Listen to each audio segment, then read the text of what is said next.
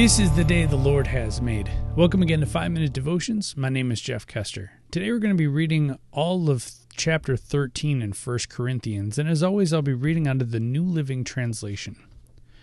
If I could speak all the languages of earth and of angels, but didn't love others, I would only be a noisy gong or a clanging cymbal.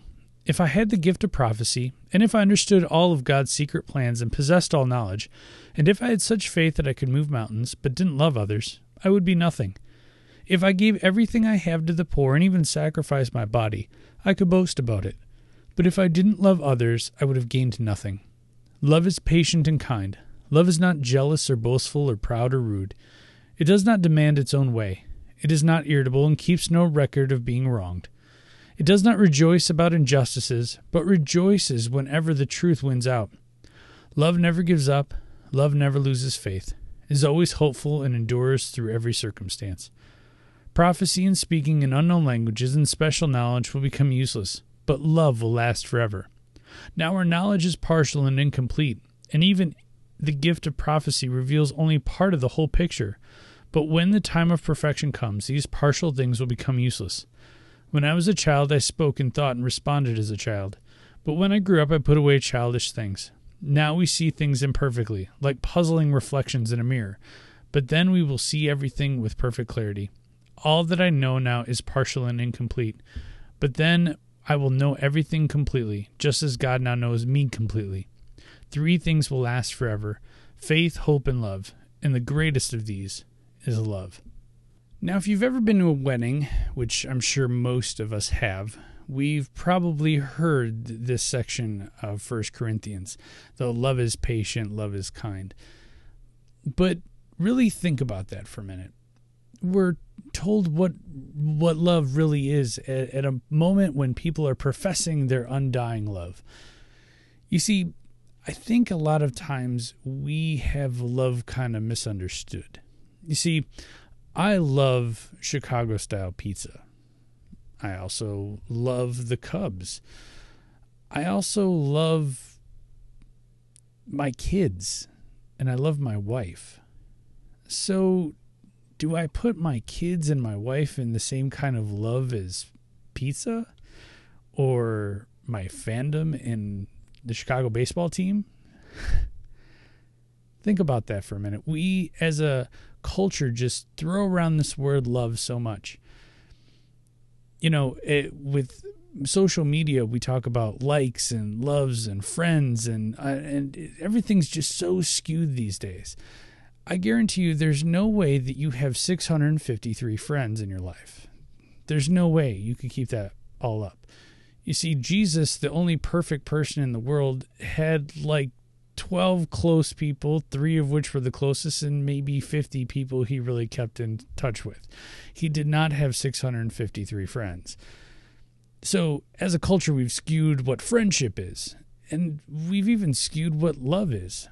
Think about the movies you see or the TV shows you watch, the songs you listen to. Love is just something that you can fall in and out of. But really, love is something much deeper than that. The kind of love that God is talking about here. Think about the songs that have love in them, or the movies that you see, or the TV shows you watch that have a sense of love.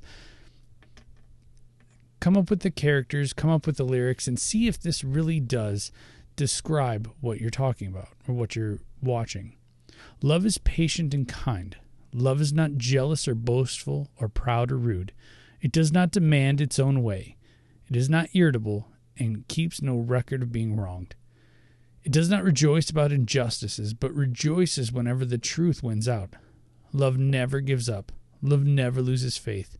It's always hopeful and endures through every circumstance. You know, I even wonder about that with the kind of love, and as we see in our culture today, the divorce rate rising. You know, we have this verse as the cornerstone of our service in a lot of our weddings, but yet the divorce rate in our country is well over 50%. So think about it this way. Half of all marriages, actually more than half of all marriages, will end in divorce, but yet they profess their undying love to each other. You see, So often we give up on the love that we think we have with other people, with fandoms, with food, whatever it may be. But the thing about God's love is he never gives up on us, no matter what we do. No matter how bad things get, God loves us. And I want you to know that today, that no matter what you do, no matter where you've been, God loves you. That's why I end every one of these podcasts with "You're a loved child of God." Because so many of us don't understand what kind of love that means.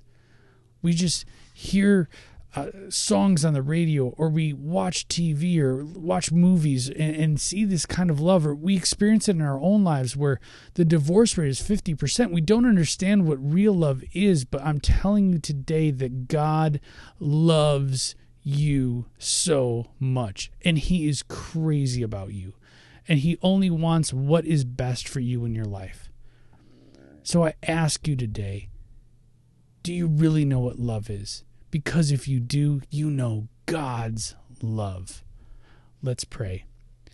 Dear Heavenly Father, I thank you so much for the love that you give us and you show us, so that we can understand what real love and true love is. God, true love is you sending your only Son to die for us on a cross, so that we can have eternal life. And it's by nothing we can do, God. We fail you, and we hurt you all the time, God, but you're always there for us, and that's what love really is. So, God, we can never thank you enough for that, but thank you, thank you, thank you. It's in your precious name we pray. Amen. Remember, you truly are a loved child of God, and how are you going to echo Christ today? We'll see you tomorrow.